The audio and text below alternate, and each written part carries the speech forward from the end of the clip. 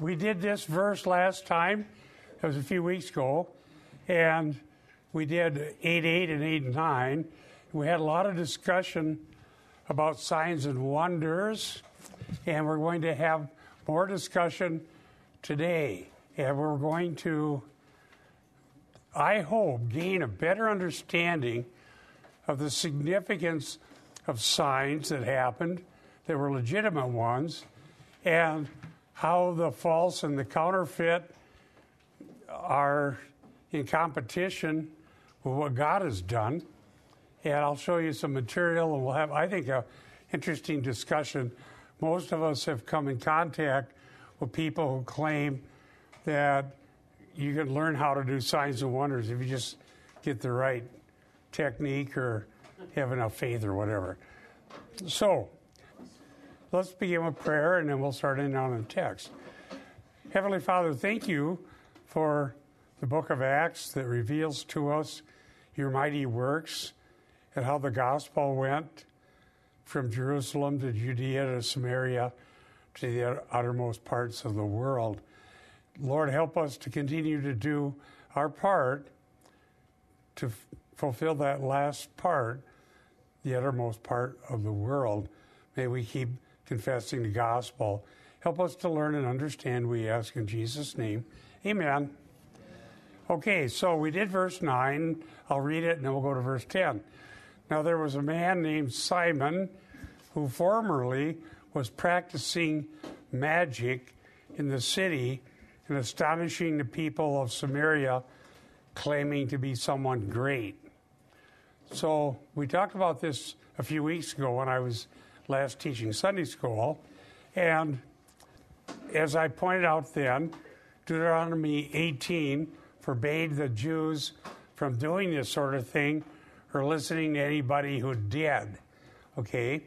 I also want you to see here that magic was an art that was practiced. Later, when the gospel came to Ephesus, the people there burned their books. What were those books? They were about the magic arts. Okay? And so there was a way to learn how to tap into this world of the spirits and also just sleight of hand type magic.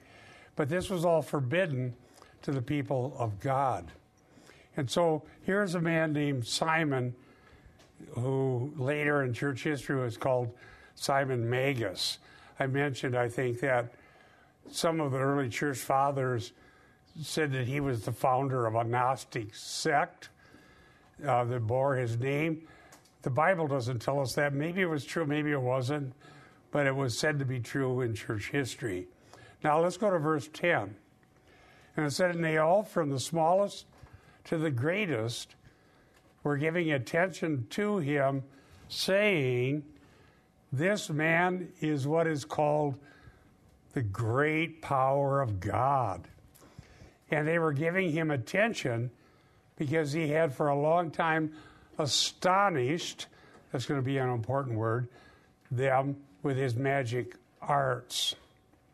So this word in the Greek, giving attention, is the same word used in Acts 8:6, and the word means holding to.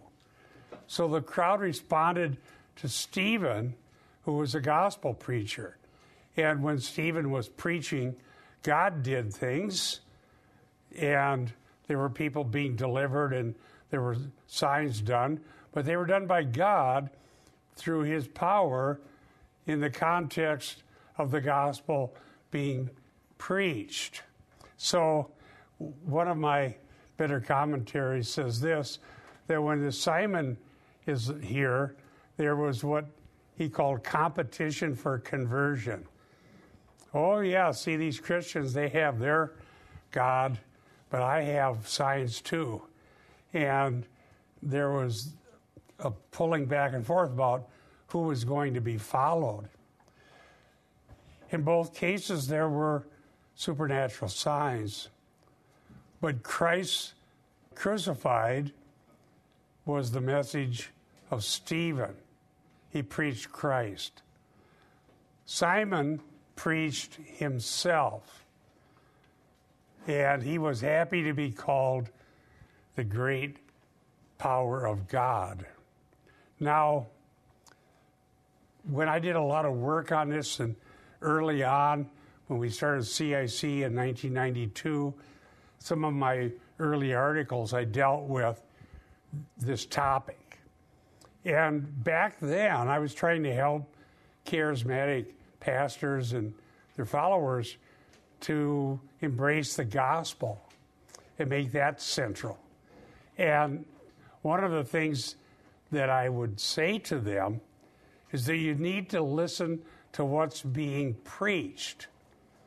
If it's really from God, Christ will be preached. And if it's not, they will preach themselves. And it's interesting if you look at the posters back in those days. Now everything comes over to computer.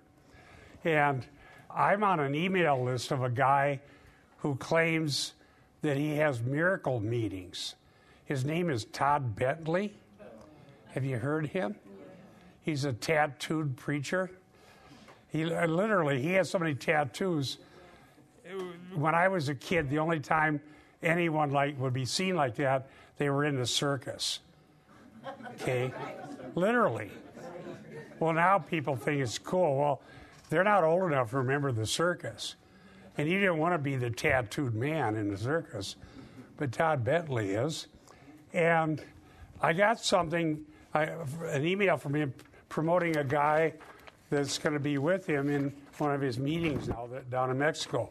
I'm going to read this to you and then pass it around so you can see that the issue between Stephen and Simon is still going on today. We still have the same thing happening. And we need to figure out who is preaching Christ. All right, this guy here is named Doug Addison. Now let me read the little text that came with the email. Doug Addison is a prophetic dream interpreter, speaker, writer, life coach, and stand-up comedian. Cover all the bases. Gets even more interesting. His high-energy prophetic messages have been shared on television, radio, and the internet for over a decade. Doug brings laughter, fun, and a unique prophetic style while empowering people to transform their lives, discover their destiny. Now listen to this. Understand their dreams, tattoos, and piercings. Somebody comes all tattooed, and he tells them the spiritual meaning of it. Doug's positive messages stay with his audiences. Let's pass this around so you can see that I'm not just making this up. Excuse me, Bob. Isn't it in Leviticus where it says don't pierce and tattoo? Well, this sort of thing would have been forbidden under the Old Covenant. But whatever that says about the New Covenant, here's people that evidently look like this Todd Bentley, and some prophet is going to tell them what it means. So they're interpreting signs and what have you. Now, go ahead, Brian. I see the real issue here is that he was tying himself to God. So let me ask you a hypothetical. Say Simon was doing what he was doing, and he did not attach himself to the power of God. Well, it would still be occult, but they all claim that this is from God or some kind of definition of God. Because what other great power is there besides God? Go to the top. Now, we have here with Simon in Samaria, in competition with Stephen in the gospel, a little preview of some things that are going to happen later in Acts. Ever since I've been preaching through Luke Acts, which goes back to the 2005, I think I started in Luke, One of the things I've been mentioning is that Luke likes to use reviews and previews. Reviews of salvation, so things that happen in Luke remind us of things, for example, about Moses, like the Mount of Transfiguration is a review and a preview. A review because Moses and Elijah are there, and a preview because God said, "This is my son, listen to him," which reminds us of Moses' prediction in Deuteronomy 18. And then you have Moses and Elijah disappearing in Christ alone. Well, so here we have what somebody calls a prophetic type scene. This happens here, and it happens again later in Acts, and that's in Acts 14. Now, somebody wants to read that. Brian, you got the mic. Acts 14, 11 to 15. We see a similar thing that happens later, Acts 14. When the crowd saw what Paul had done, they raised their voice, saying in the Lycaonian language, "The gods have become like men and have come down to us." And they began calling Barnabas Zeus and Paul Hermes, because he was the chief speaker. The priest of Zeus, whose temple was just outside the city, brought oxen and garlands to the gates and wanted to offer sacrifice with the crowds. But when the apostles Barnabas and Paul heard of it, they tore their robes and rushed out into the crowd, crying out and saying, "Men, why are you doing these things? We are also men of the same nature as you, and preach the gospel to you, that you should turn from these vain things to a living God, who made the heaven and the earth and the sea and all that is in them." Yeah, God is the creator. So they wanted to offer sacrifices to Paul and Barnabas. And now we see here in these scenes in Acts something we're supposed to learn. Stephen preached the true power of God would be Christ and the gospel. Simon preached himself as the great power of God. Later, now what happens later would indicate that Asia Minor was full of people who believed this way. And there were a lot of books of magic arts. And it was a common way for them to act and to believe. And so later, Paul and Barnabas could have been Simon if they wanted to. Those crowds wanted to call them the great power of God. And they wanted to be devoted to them like they were gods on earth. And so if Paul and Barnabas had bad motives, they could have taken advantage of this and made themselves a lot of money, which we'll find out is what Simon was interested in. So on the surface, this is an easy way of discerning the difference. I'm telling you, having been a pastor who helped a church go from charismatic to a gospel church and hosted a pastor's meeting, mostly of charismatic pastors, trying my best to help these pastors go from what they had been to the gospel. To a certain degree, there's a little bit of success, but not in every case. And so I understand that we have to help people. And how are they going to discern the difference? Now, a common way that Baptist-type evangelicals have fought this battle over the decades is to say God doesn't do any signs and wonders. All miracles have ceased, and there is no such thing.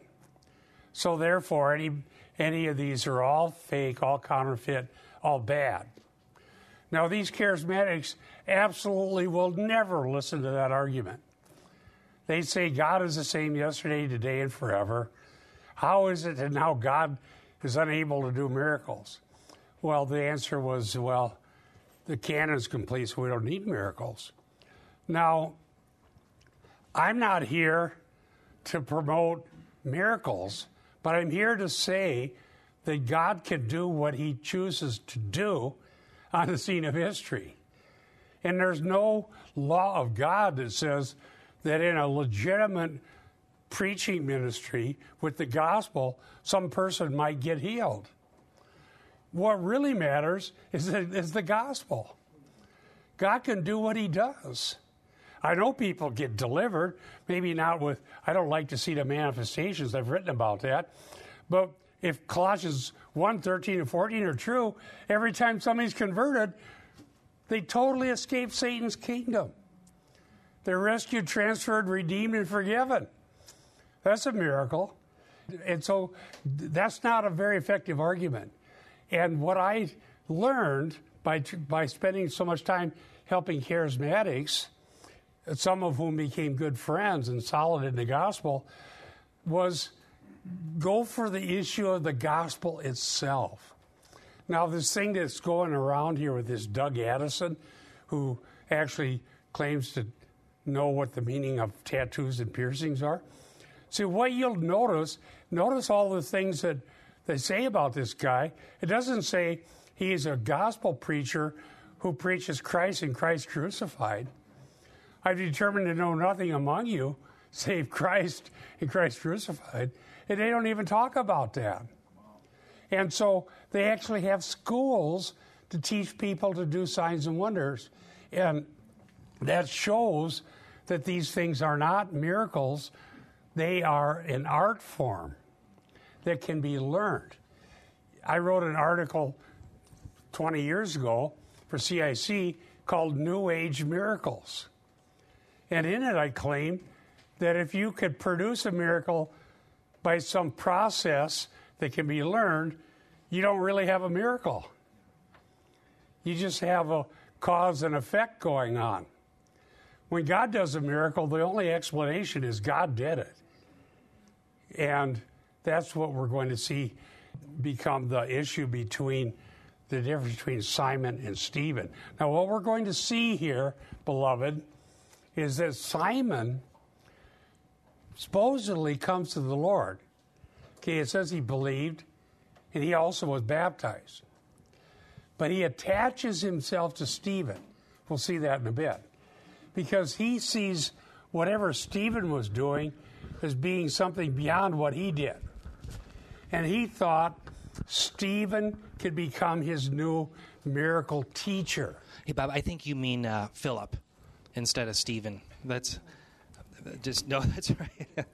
I just wanted to point that out. Thank you. No, that's all right. All right, everyone listening. Yeah. You know, I get corrected, and it's good. No. I was saying Mark 15, I meant Mark 16.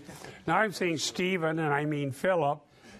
But when you get over 60, you got to go by what we mean, not what we say. Oh, you do it at 32. Okay. I mean Philip. Thank you, Eric. Everybody, plug in the name Philip. Stephen's already been martyred. He's in heaven with Jesus. All right, Philip. Hey, that's a good reading. If you drank coffee, we'd give you some, yeah, for sure. Anyhow, so he sees in Philip somebody who maybe has an angle that he had never thought of. And what we're going to see is he thinks, I can learn Philip's version of the magic arts. And we'll see that later when he wants to buy it, to buy the Holy Spirit. So what I did in the 90s to help my pastor friends was I explained that if you can concoct miracles by some process or have a school of prophets and miracle workers, you don't really have any miracles at all. God does what he does. He's sovereign. And I'm not ruling out what he might do sovereignly in the context of the gospel. And we know that God still is at work. I believe that it's certainly a miracle that I'm alive. I've had the experience of 3 different times the doctors told my wife I was going to die in 3 different situations, and I'm still here. So praise God. I think that's a miracle. These were good doctors. They weren't just incompetent. Yes. Yeah, I agree with you, Bob. I just wanted to make a couple points. I mean, as far as miracles, God can certainly perform them as he wills, But I think we should still make the distinction as far as Paul saying that you saw the signs of an apostle. Yeah, those And then were kind of what you those were see, for like them. in Hebrews 2, where you see the God's affirmation and testimony of his authoritative apostles and prophets of Christ. Yes. And then as far as the test, I've heard this also from like Todd Friel and Phil Johnson at Grace Community Church, where he said if people just looked at Todd Bentley and looked at his character, and with Phil Johnson you get a lot of alliteration and assonance and things like that. He was a boaster, he was a braggart, he was a violent man. I mean, his character he was disqualified absolutely on every level. Yeah. But you get like Grudem and even John Piper being resistant. Well, we don't want to suppress the Holy Spirit. You might find, like with Gamaliel, that you're fighting against God. But it's like these men are disqualified on every level. Can't we just recognize that? They're and say disqualified on they're the level. false prophets and false teachers. Yeah, they are. And I don't even think it's an issue. And for that matter, true gospel preachers aren't trying to find out how many signs are going to happen. And I agree, the signs of the apostles are unique, and because they proved who they were. And the same with Christ. Nobody did what Christ did. But last time I taught, I quoted a guy, one of those pastors I was trying to help, saying, well, Jesus was just a normal man on the earth. He wasn't really God. Otherwise, it wouldn't be fair. So like we're trying to do a miracle contest, and we don't want Jesus to have any special benefit. Well, then, how do the miracles prove his deity? Okay, especially the resurrection from the dead, if we're going to say that. So what I'm saying is that the Bible's unique, Christ's unique, the apostles are unique, but we're not saying God is incapable of healing anyone. James tells us to pray for the sick. And we're not saying God never will do this or never will do that. We can't be sure about that. Yeah, the Todd Bentleys of the world are disqualified. So we looked at Acts 14. We have a preview of another situation where there's pagans wanting to do magic. And then I'm going to quote a guy named Parsons, and I'll go to the next slide. Philip's preaching, says Parsons, and wonder-working ministry are empowered by God, and his motive is neither for self-gain nor self-glory. Simon, on the contrary, is explicitly motivated by his own self-advancement and implicitly as an agent of the demonic. For Luke, this is the difference between Christian miracle and pagan magic. Outwardly, the deeds may appear to be the same, but the source of the Christian miracle is the power of God, not the missionary. The motive for the miracle is to proclaim indeed the coming kingdom of God.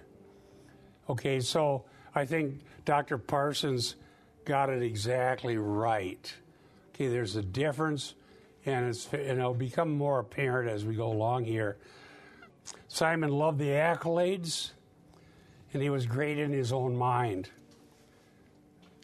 So, on the surface, if a person, for example, is healed, a healed person looks like a healed person. Just you can't find out, but based on the fact there was a healing, whether somebody's message is true or false. We judge the message by the Scripture and by the gospel of Jesus Christ. The healing just is. So, on the surface, it could have been that Philip's looked a lot like Simon's. But Simon thought Philip's were better. That's why he wanted to be devoted to him. He was going to hopefully be his new teacher, Simon thought. Now, here's a word here. He had, for a long time, I have it in blue, astonished them with his magic arts. The word astonished is rather interesting. Existemi, from the prefix ex, and histemi, which means to stand, and it means to sort of stand beside or stand out, and it came to mean something about a person's state of mind, to be besides oneself or out of one's mind. Exits to me became the root or the basis for our English word ecstasy. So when somebody's ecstatic, implied is they're not very rational. They're ecstatic. Now, Christianity is a rational, if I use the word religion, faith. And there are people who think that the more ecstatic everybody is, the more it's a sign that God's at work. But that's not how the Bible sees it. This being astonished meant to be out of one's mind or besides oneself. Dr. Tannehill, and by the way, his work, I have to give credit where credit's due. In the 90s, I learned from one of my favorite teachers, the narrative unity of Luke Acts by Tannehill was a seminal work on the fact that Luke Acts is a 2-volume work and how Luke wrote and what Luke means. So I've read Tannehill twice, and I'm still using Tannehill, and you'll see him cited by some of the better commentators. But Tannehill says, quote, "Religion becomes corrupt whenever humans attempt to use God's power to make themselves powerful or great in human eyes." And that's just so true. It's kind of a truism. It's so obvious that we make ourselves out to be great. Look what I did. Look how great I am. And look what I did, and look what I claim I'm going to do. All right, so let's go to verse 12. "But when they believed Philip, preaching the good news about the kingdom of God in the name of Jesus Christ, they were being baptized, men and women alike." Preaching is a kind of a really cool word I've been teaching you, euangelizo, and we could translate it quite literally, gospeling. So euangelizo is often translated preaching the good news or preaching the gospel. This in verb form, euangelizo, the noun is euangelion. Euangelizo is used 25 times in Luke Acts, which is nearly half of the New Testament usages. They believed at a point in time when they heard Philip's preaching. Aorist active, indicative, believed. So he preached, they believed. So God has sent us, Acts 1:8, to go forth and preach the gospel. We don't know what exactly is going to happen. On my next PowerPoint, I have a slide about this word dekomai, which means welcomed. We don't know who's going to welcome the gospel. And we don't know who's going to reject us. I enjoy the prayer request updates from both the ones for when the evangelists are going out and then report back what happened when they went out. And I was just studying this dekomai. We'll get to that in a bit. It means welcome. Who welcomes the Word of God? And I saw this thing come from the evangelists. Some people did not welcome you, did they? We don't want to hear any of this. Go away. But sometimes people do. Miraculously or amazingly, they actually welcome the Word.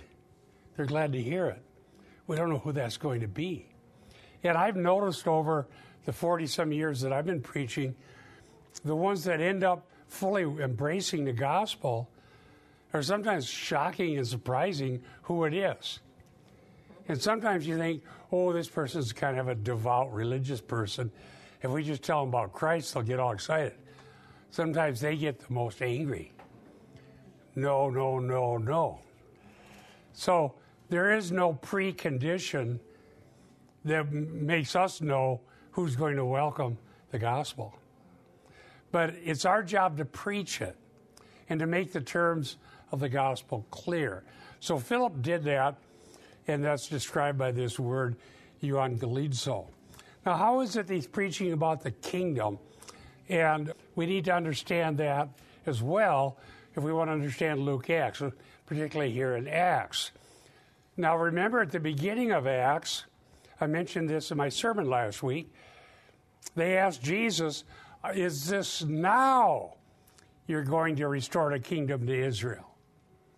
Is Israel going to have its place ruling over the nations with a king from Jerusalem? And Jesus said, it's not for you to know the times and epochs which God has fixed. Now, when I've debated amillennialists, I've told them God doesn't fix a time for a non-event. That's very good. The non-event doesn't need a time. It never happens. You only fix a time for an actual event. So if there's never going to be a restored Israel or a kingdom, well, then Jesus didn't tell these guys the truth, did he? But he did, because Jesus is God and he cannot lie. And so he did fix a time. But then, if that's at some future fixed time that's unknown to us, how is it that they preached the kingdom of God or the gospel of the kingdom? How can that be? Well, Peter does this on the day of Pentecost, and Philip was preaching the good news about the kingdom to Samaritans. Well, let me explain that. It comes with this important concept of already not yet. Already not yet. If you read what's taught about the kingdom in Luke Acts as a 2-volume work, we know from what Jesus taught that the coming of the kingdom is not good news for God's adversaries. Why would that be? Wrath, judgment, right? Isn't that taught in the Gospels? So the coming of the kingdom is like an ominous event hanging over history. But the good news of the kingdom is that Jesus came, he died, lived a sinless life, he died, proved himself to be truly the king, was raised on the third day, taught his disciples after the resurrection even, and bodily ascended into heaven before them. And Hebrews especially claims that Jesus is ruling now in heaven, and he ever lives to make intercession for us. So, Jesus is the king, Psalm 110, verse 1, and he's coming again. Now, we need to be ready for Christ. We need to submit to his reign. So the good news about the kingdom is that Jesus has proven himself to be the king who sits on the throne of David. It was proved in Acts 2. David's tomb is still here. He wasn't raised, but Jesus was. So therefore, we need to repent. The kingdom of God is at hand. Therefore, repent and believe the gospel. Why? Because the kingdom will come, and you're going to be God's enemies, and you're going to be thrown into hell. That's why repent. You have to submit to the king now by believing the gospel. And then you can say, with all of the saints, even so, come quickly, Lord Jesus. And you can long for his reign and rule. But if you're his enemy, why would you want him to come? Because it's going to be bad for you. Eric, could you do Acts 3:18 through 20? Sure. And we'll see again this idea of the possibility of the kingdom coming and the restoration. Acts 3:18 through 19? 20 through 20. I'm sorry, through 20? Yes. It says, "But what God foretold by the mouth of all the prophets, that his Christ would suffer, he thus fulfilled. Repent therefore and turn again, that your sins may be blotted out, that times of refreshing may come from the presence of the Lord, and that he may send the Christ appointed for you, Jesus." Yeah. Amen. Repent and believe the gospel. Amen. Hey, Bob. Go ahead, One please. point I was going to make is just about the already not yet. It's very interesting is in the Gospel of Mark, Jesus makes the point that if the disciples don't understand the parable of the sower, they won't understand any of the other parables. And one of the reasons for that is it's about the building of the kingdom. And what he lays out, he tells them very succinctly that the kingdom is going to be built in an imperceptible way through the receiving of the word. So the kingdom now it's imperceptible. We can't see it, the already. But one day what's imperceptible will be seen by all in the not yet. And so that's what's so shocking is people don't realize that this kingdom is presently being built, as you're saying, through gospel preaching. But to the unregenerate, it's imperceivable. They can't see it at all. They see it as, well, it never happened, so just ignore the whole thing. Exactly. There's never going to be a kingdom of God. Yeah. Yep. Now, the kingdom is gaining citizens throughout church history from the day of Pentecost on. As people believe the gospel, they become citizens of heaven, though they're still here and are citizens of some earthly nation. Later, when Paul preaches to the Athenian philosophers in Acts 17, he's going to claim that God drew out the boundaries of the nations. And he's furnished proof to all men through a man whom he raised from the dead. That's the proof. And so you are living in some sovereign nation whose boundaries were drawn out by God, and that you can become a citizen of heaven no matter who you are on the earth. And you do so by believing the gospel. And you may live in some small kingdom with no money and no power and still become a citizen of the kingdom of God.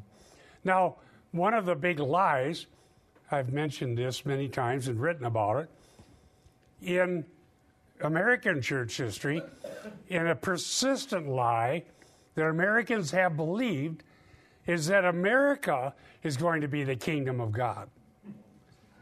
Oh, yes, people believe that. A lot. And we need, as Finney said, they claim, to work hard so the millennium will come to America. So the millennial reign is going to be an American thing. And they claim that America has a special covenant with God. I've debated people about that, and they just take that as, well, that's obvious. So then I asked them, how is it that God enters into a covenant that he never agreed to? See, they quote some people who said that they made a covenant with God. They said they did.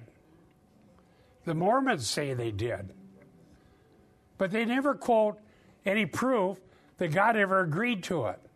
So how do you have a two-party covenant when only one party agreed to it? For God to agree to a covenant, he needs an authoritative, infallible prophet to speak for him, or he needs to come in a theophany and speak for himself. And Eric, feel free to comment on that. And so I wrote a whole article about this, and I found it is on our website. It's about Christian Reconstruction. And they take the Great Commission as proof that we can turn America into the kingdom of God. It ain't working. Well, according to Gary North, history will go on for 25,000 years or 50,000 years, however long it takes. He's one of the theonomy, they call it, the rule of law. And so you're going to force unbelievers to obey the Old Testament law and thereby create the kingdom. And these people are very intellectual, have written a lot of books, they have a certain number of followers. If you go find my article on it and read it, I used that for a paper at seminary, but this is just a myth. Our national myth is that America is the kingdom of God. That's the big lie that we've believed our entire history. And of course then, Israel has no significance because America is effectively the new Israel. And so those who claim that God is going to restore the kingdom to Israel, like me, these people mock. And they say I'm the problem because I'm keeping people from working to establish the kingdom by telling them it's yet future. But what I would say is that as long as we're preaching the gospel and people are being converted, which they have been, citizens are being added to the kingdom. And we can preach the kingdom of God. Jesus is the king. Jesus is the king. Let me show you what that looks like. Turn with me to Acts 2, 33 to 36. I'll read these ones. How do you preach the kingdom if it's yet future? Well, I'll show you how. Peter did it. Acts 2:33. Therefore, having been exalted to the right hand of God, and having received from the Father the promise of the Holy Spirit, he has poured forth this which you see and hear. For it was not David who ascended to heaven, but he himself says, the Lord said to my Lord, sit at my right hand until I make thine enemies a footstool for thy feet. Verse 36, Acts 2. Therefore, let all the house of Israel know for certain that God has made him both Lord and Christ, this Jesus whom you crucified. The exalted Christ fulfills Psalm 110 in more ways than one. Not only does he reign in heaven, who was raised and bodily ascended, he's a priest forever according to the order of Melchizedek. So he is a high priest in heaven. When Eric and I go to Canada, I'm going to preach on the priesthood of every believer. And I'm going to claim that Jesus alone is unique as the high priest, that every single believer is a priest to God, equally so, and that we have access to the throne of grace, and that the high priest who rules in heaven on our behalf gives us access to the throne of grace to find grace and mercy and timely help, and that he ever lives to make intercession for us, and that there are no prelates, bishops, or church authorities that have the power to rule it over the rest of the priests, us. They're not high priests. They don't have something that we don't have. I believe in the priesthood of every believer. When Luther taught sola scriptura, he equally taught the priesthood of every believer. Modern Lutheranism and Reformed teaching ignores or repudiates the priesthood of every believer, but claims to believe in sola scriptura.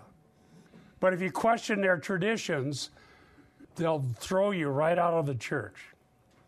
I'm going to preach about this in Canada. Hopefully I come back.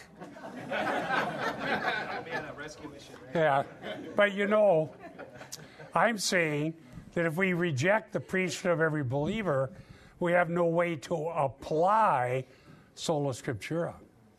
Luther proved that one of the functions of priests that are privileges and duties of every believer as priests to God, 1 Peter 2:5 and 1 Peter 2:9, and also in Hebrews, is to judge doctrine.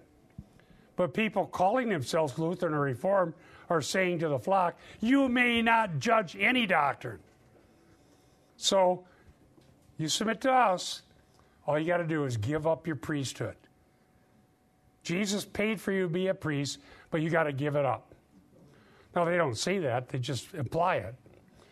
Because if you do it, we'll bar you from anything having to do with the church. And so I'm going to argue for the priesthood of every believer, which Luther did at the Reformation because Rome was saying, we're going to excommunicate you and you're going to be lost in your sins. Because you need priests, and only we have priests. We anoint them, we shave them. You know how they did the head? Tonsured, it means. And they call the priests masked. What does it mean that they're masked? M-A-S-K-S, mask. I had to look that up because I saw Luther talking about it. The mask was what you saw. The robed, shaved, ornamented priest. He was a mask for God himself. God was there through this priest, but he just looks like a priest, the mask. But if you want God, you got to go to that priest. Or you don't have God, and you won't get God.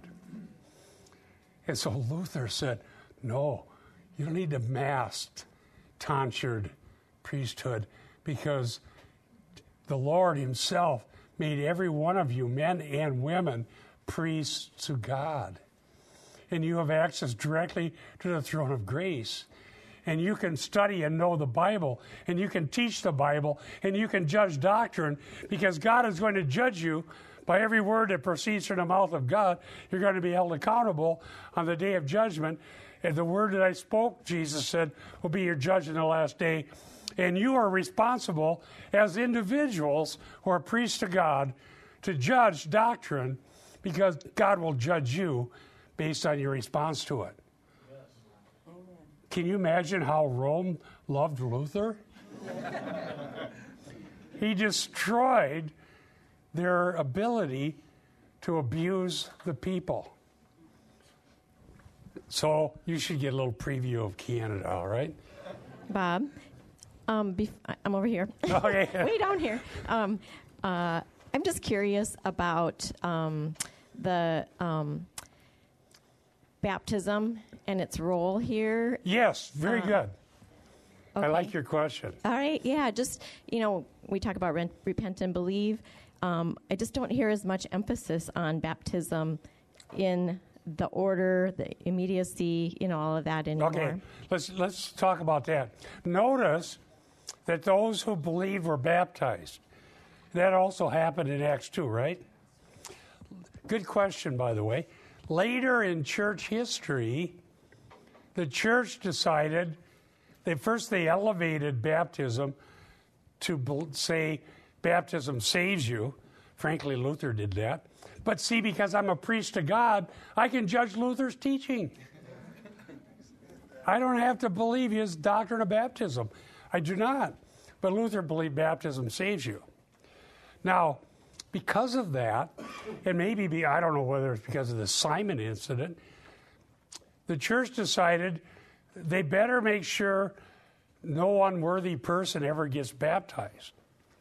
So they ended up with these, well, how do you say it, Eric? Catechumai? Maybe, Adam, do you know how they said that? The catechist, the catechumai? Yeah. Is that it? Well, I won't No, give you the exact phrase. that's the teaching. We call them catechumens a lot of times. Yeah, there was a Latin term for them. And people had to go through everything that the church told them, and sometimes it took 3 years.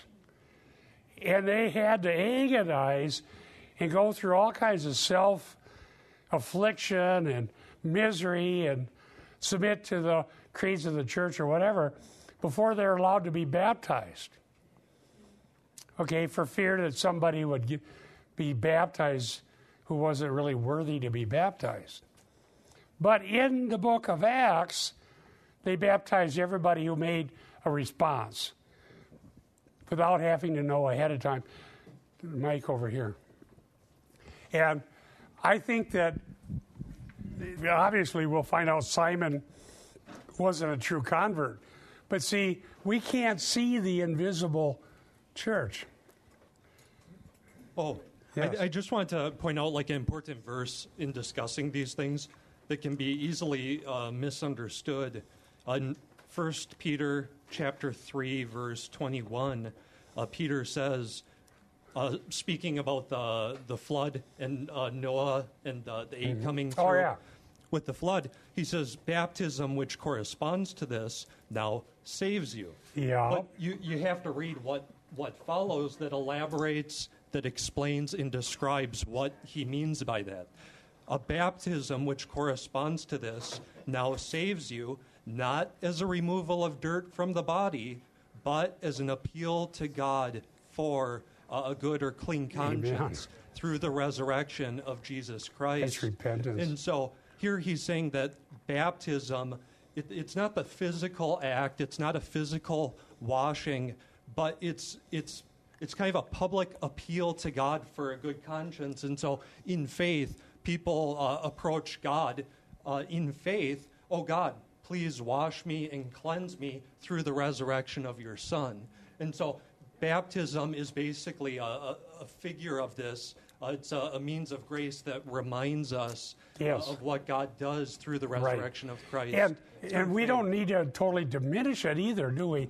Because we can not. look back. Yeah, we should not. When we look back, see, when we have the Lord's Supper regularly, we proclaim the Lord's death till he comes, and we remind ourselves of what Jesus did for us and what are his promises.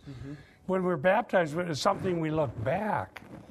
And it's not wrong to be reminded. Somebody might be thinking like a pagan. It's not wrong to say, well, weren't you baptized? Well, yeah. Well, what happened when you were baptized? Didn't you die to the old world? Yeah, didn't you go into a watery grave and come out new? Well, yeah. So why are you acting like you're back in the world? Well, yeah. I hadn't thought of that. I heard a preacher do that once, counseling a backslider. It's not wrong to do that. I should say it more strongly. It's right to do that. Well, thinking of the Great Commission, and you were talking about that, going, make disciples of all nations. And what does that look like? Baptizing, Baptizing them in the name of the Father, Son, the Holy Spirit, and teaching them all that I've commanded you. And so to be a disciple of Christ is to believe his word and to be baptized. That's part of it. Amen. To be taught by him. And it gives us a point. Now, Luann over here wanted to say something. It's interesting. We were out with some friends, Diane and I, the other night. In fact, the Fredericksons were there. A couple of weeks ago, we were talking about how we were saved. And Diane and her brother and family and me, the new convert, were all baptized in this church in Sheldon, Iowa in 1971. And the pastor said, well, I hate to have to even admit this. He was a new pastor there. They had been kind of in a very eccentric kind of group that nobody would go near. And he had kind of opened that up so that the gospel went out to the town. He said, this is the first time anybody's been baptized in his church in over 30 years. And so Diane and her dad and I, now her dad, when he dies, he's asked me to do the funeral, and it will be in that church. And I plan to tell that story. That me, the pagan, the enemy of Christ, was allowed to be baptized with these other believers, with people who loved God. And I'll never forget that. So it's important. Thank you. Yes, Luann. Well, and this kind of goes back to the creed thing that you're talking about in Canada, because, as I was raised a Lutheran, and I can't remember if it's in the Nicene or the Apostles' Creed, but it refers to, one baptism for the remission of sins. Well, that was just drilled into you as a child that, your infant baptism is the one baptism, and that, is for the remission of sins. And so when I then became much older and I was in a Pentecostal church and they talked about a believer's baptism, I mean, my heart was just frozen. I didn't need a believer's baptism because I had been baptized one baptism for the remission of sins. And, that's where that creed kept coming back into my head over and over. And it isn't scripture. It's a creed. And, there may have been a purpose back in the day, but it had locked me into that mindset of my infant baptism. And I mean, as an adult, how do you remember your infant baptism? How does that bring any grace to you as an adult to you have remember they as give a baby? certificate to your parents. Exactly. Yeah. Now, let me say something. That pastor, by the way, Reverend Corlew, we have a picture of a coffee house we had that summer, and he's in the picture along with Diane's dad and my brother Wayne and I and a couple others. And we were bringing people to Christ right in downtown. So when I got saved, this pastor said, well, you need to be baptized. I said, I was baptized as a baby. He said, okay. So rather than argue with me about it, he said, do me a favor. I'm going to tell you what I think you should do. Read the Bible. I said, okay, I want to read the Bible. I was a brand new Christian. I said, where should I start? He said, why don't you just read the book of Acts? He told me to read the book of Acts. And you decide whether the Bible says you should be baptized or not. You decide. Okay. So he didn't force me. He just told me what to do. So I went home and started reading the book of Acts. And I only got into chapter 2. And they were repentant, and they heard the gospel, and they were baptized. I came back and said, all right, I want to be baptized. But it was the book of Acts that convinced me, not the pastor's strong-arming. And I was, by the time I was baptized, I was honored to be able to be one who stood in the same place as even these people in the book of Acts. It's an honor to participate. The Lord was baptized. Yeah, the Lord Jesus. Follow the Lord in baptism, they used to say. I was just thinking, paralleling back to the Old Covenant and the circumcision, which Moses was almost, it says, killed for not circumcising his son on the 8th day. And then we have this baptism, which, we're commanded to do baptism in the New Covenant. But, I thought it was a good point when, I think it was in Romans, that Paul was going through how he was saved before he was circumcised, and then circumcision was a sign of it. So I thought that was just a good parallel drawing. Yeah, Eric he does some good teaching on that in Romans. Well, Christy, you have prescience. Well, I only had a few slides left on this one, and we have another one all ready to go. And she said, oh, you won't get to it. How does she know these things? Well, I don't mind. See, one of the things we're going to do in Canada, I'm going to talk about prophecy in the church in 1 Corinthians 14 and what it is. And for Gospel of Grace Fellowship, and before that in the other church, all the way back, as long as I can remember, because I came to believe that prophecy was the flock bringing out the meaning and application of Scriptures, specifically to us in our circumstance. It's not a lesser thing. It's not being an apostle or a new Paul, but it's, you may all prophesy one by one and let the others judge. So way back in the 90s, when I was teaching these charismatic pastors, we started doing that. And we had it so anybody could question what I said, because I was the teacher, or they could bring out something they saw. And it's always been the case, if somebody comes up with something that doesn't quite work, somebody else corrects them. And the same with me. I just got corrected. It's not Stephen, it's Philip. All right? Now, sometimes it's important like that. This is part of the priesthood of every believer. Every believer is taught of God. And so here in this particular class, now the sermon, for the sake of doing everything decently and in order, is a presentation by a person. And any judgment would have to happen when it's all over. But during Sunday school, we have a mic or two that go around so that we can do that. Because I really believe this. And so some of you have had experiences with baptism, and you've come to learn things and share them. And that's us prophesying and judging prophecy. And we even have an award if you have a really good reading. I learned that from Dr. Versaput. That's an astute reading. See, and I learned from that dear brother in seminary. He was my favorite teacher. I learned how to interpret narrative from him, including Luke Acts, is that prophecy is about reading and knowing what the author is saying. And sometimes the one that he told me I had a astute reading, we were in John 5 when they had to catch a fish, and Peter said to Jesus, "Depart from me, I'm a sinful man." Remember that? Yes. Okay, so we were studying that, and I said, I put my hand up, and I said, "Dr. Versaput, isn't that an allusion to Isaiah? When Isaiah saw the Lord, and then he said, 'Oh, I'm a sinner and I'm living amongst sinners.' And now Peter sees the Lord. He said, 'Depart from me, I'm a sinful man.'" He said, "That's an astute reading." I felt so good. Oh, I'd rather have that than a 4-point grade point. Oh, an astute reading. So we started that in our Sunday school class, and anybody can have one of these astute readings. It's not a secret. The question is whether it was intended by the Holy Spirit, and I think it was. I think that John 5 was intended to be an allusion to Isaiah.